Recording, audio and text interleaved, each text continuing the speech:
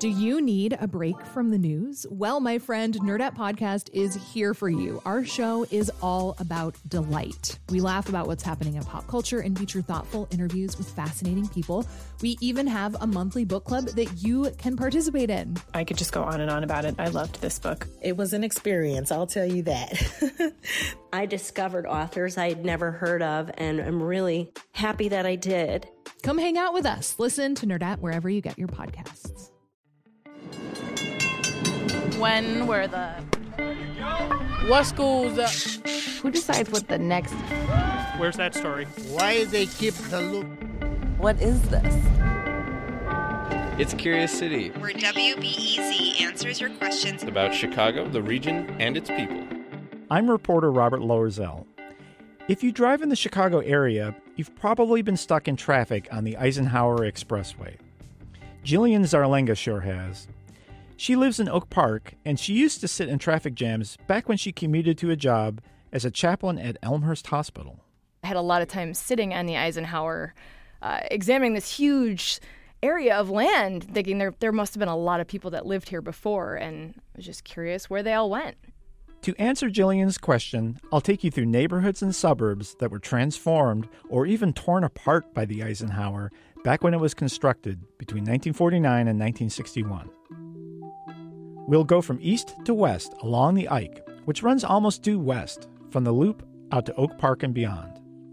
As we dig in, here are things to keep in mind.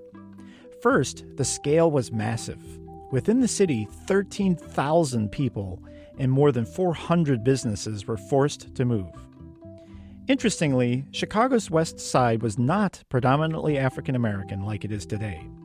In 1950, neighborhoods along the highway's path were 19% black, compared with 70% now. Most of the displaced Chicagoans were white, or less often Hispanic. And another thing to keep in mind, back in the 40s, City Hall knew the Eisenhower would uproot thousands of people and hundreds of businesses. But officials still thought it was worth it. Why? Traffic. Will you stop honking, Mac? We ain't going nowhere. This is a movie produced by General Motors. The Eisenhower Project made a cameo. Chicago is moving a city to build an 8-mile-long expressway from the city limits to Michigan Avenue, wide as a city block, into the heart of the Loop, an 8-lane miracle which will send traffic through the middle of the main post office building like a special delivery letter. Back then, the Ike was called the Congress Street Expressway because it followed the path of an old street called Congress. Traffic was especially bad on the west side, so that's where the highway builders started work. But first, they had to destroy lots of buildings. Property owners did sue for better compensation, but there was no mass uprising against the demolition. Initially, there was very little protest at all because traffic was such a large problem. People understood that they needed roads.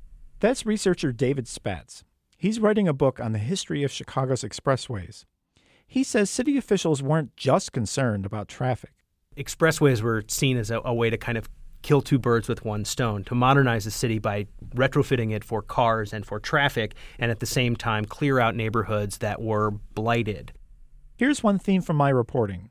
Many of the people who actually lived in these neighborhoods didn't think they were blighted. Take Jim O'Neill, who lived on the Near West Side in the 1940s, the first neighborhood to be demolished. I don't think our building was run down. And I've seen pictures of the neighborhood. It certainly does not look run down to me. O'Neill's family lived on Van Buren near Ashland, with streetcar tracks in front of their apartment building. We used to put pennies on the tracks and then hide behind the cars or hide inside the front door of the building. And then the streetcar would go by and flatten out the pennies. O'Neill says it was a working-class area with a mix of ethnic groups. Mexican-American. I believe that there were some Puerto Ricans, but there were some Irish people that I had gone to school with. My sister had some African-American friends that she used to hang around with. There were some neat girls. But then they started building the expressway. O'Neill, who now lives in Florida, was 8 years old when the wrecking balls hit in 1949. It was like we were the last building standing. They started in the east and came west. Little by little, our block came down. I have these vivid memories of these piles of rubble. The workmen would pile up the wood, and there would be these piles of beams that would be burning. And my sister and I would be making these great bonfires. O'Neill's family moved to the south side, and he lost touch with everyone he'd known in the old neighborhood. Now, Jillian asked us what happened to the people displaced by the expressway. No one really kept track of where they all ended up, but we can see patterns. Some people just scattered. Others followed their ethnic groups to different enclaves around the city and suburbs. For example, Mexican Americans on the Near West Side ended up in Pilsen and Little Village. In other parts of the Near West Side, the demolition forced Italian and Greek Americans to move.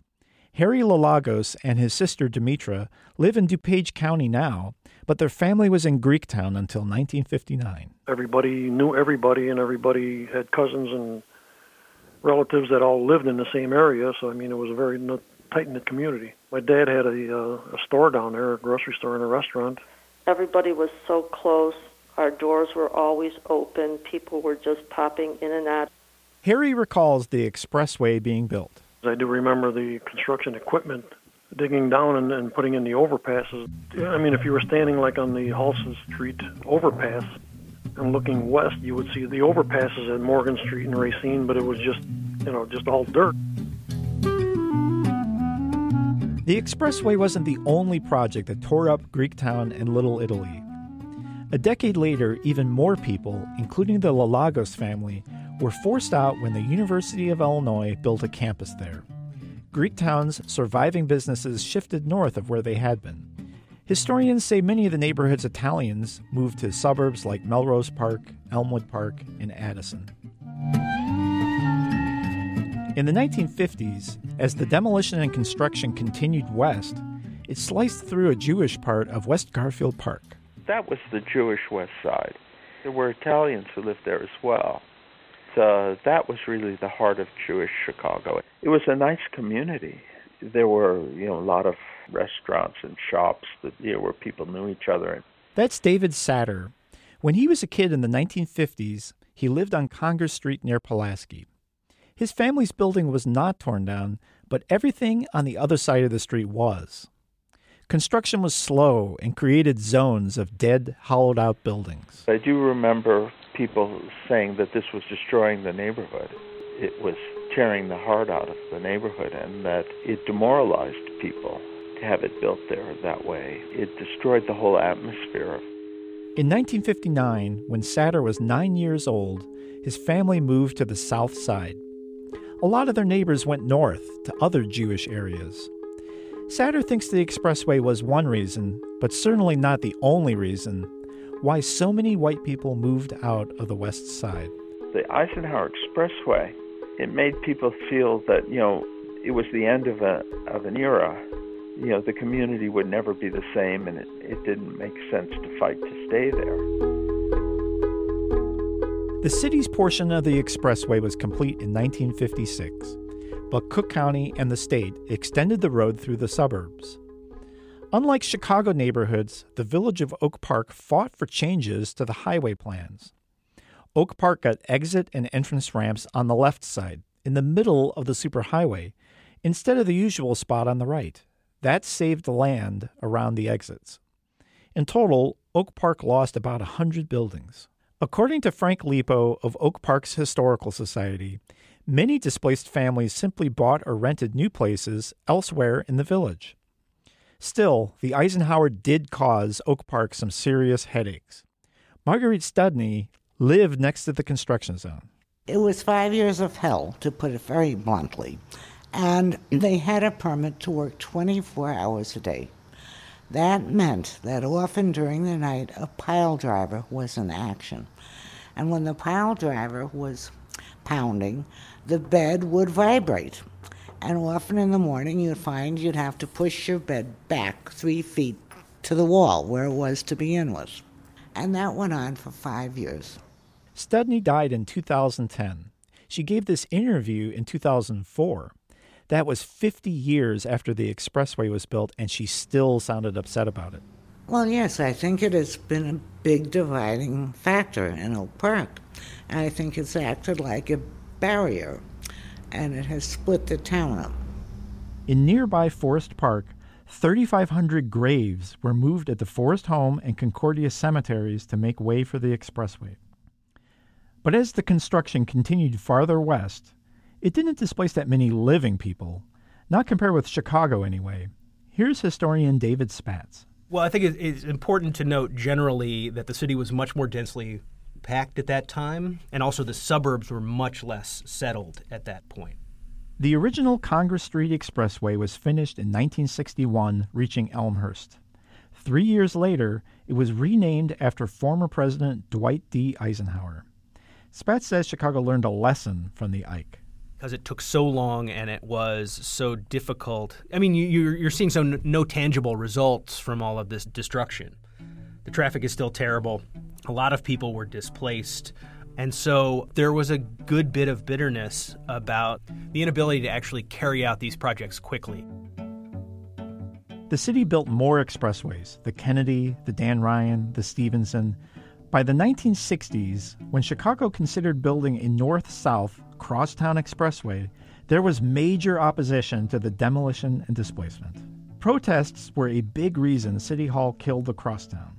After all, the Eisenhower and the other superhighways didn't exactly create the utopia General Motors had envisioned in the 1950s. This is the American dream of freedom on wheels. An automotive age, traveling on time-saving superhighways.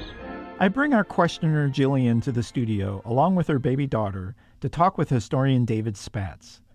And they end up reflecting on the ironies. It was congested the day it opened. Wasn't the idea of the Eisenhower or the Congress was to help people get to the city, and instead it ended up with people fleeing the city? Yeah. Want to learn more about the construction of the Eisenhower? We've collected photos from the era, and I explore whether the Ike changed the racial makeup of the West Side. That's all at wbez.org/Curious City. Reporting for the story came from me, Robert Loerzel.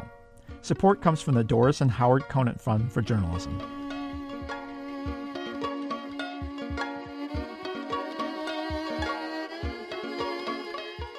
Curious City podcast is supported by Goose Island Beer Company. Goose Island brewers' curiosity drives them to reimagine traditional styles, creating a diverse range of award-winning beers, including Bourbon County brand Stout, Goose IPA, and 4-Star Pils. More at gooseisland.com. We don't need to be the only beer you drink. We just want to be the best beer you drink. Next time on Curious City, Liz Hansen moved to Chicago from the East Coast and didn't know if she could live without an ocean shoreline. But she was pleasantly surprised. Got to the beach and I was like, this sand is so nice. I just didn't know that nice of sand could exist in the Midwest. The nice feeling between her toes got her wondering. So I was like, maybe they trucked it in from Florida or something. Where our sand comes from and why we shouldn't take it for granted. That's next time on WBEZ's Curious City.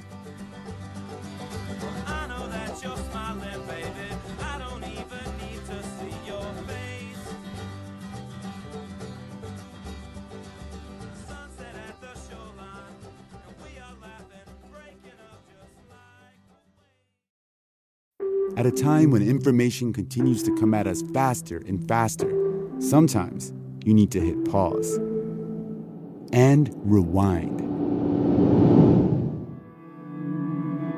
NPR's Throughline takes you back in time to the source of the news stories filling your feed.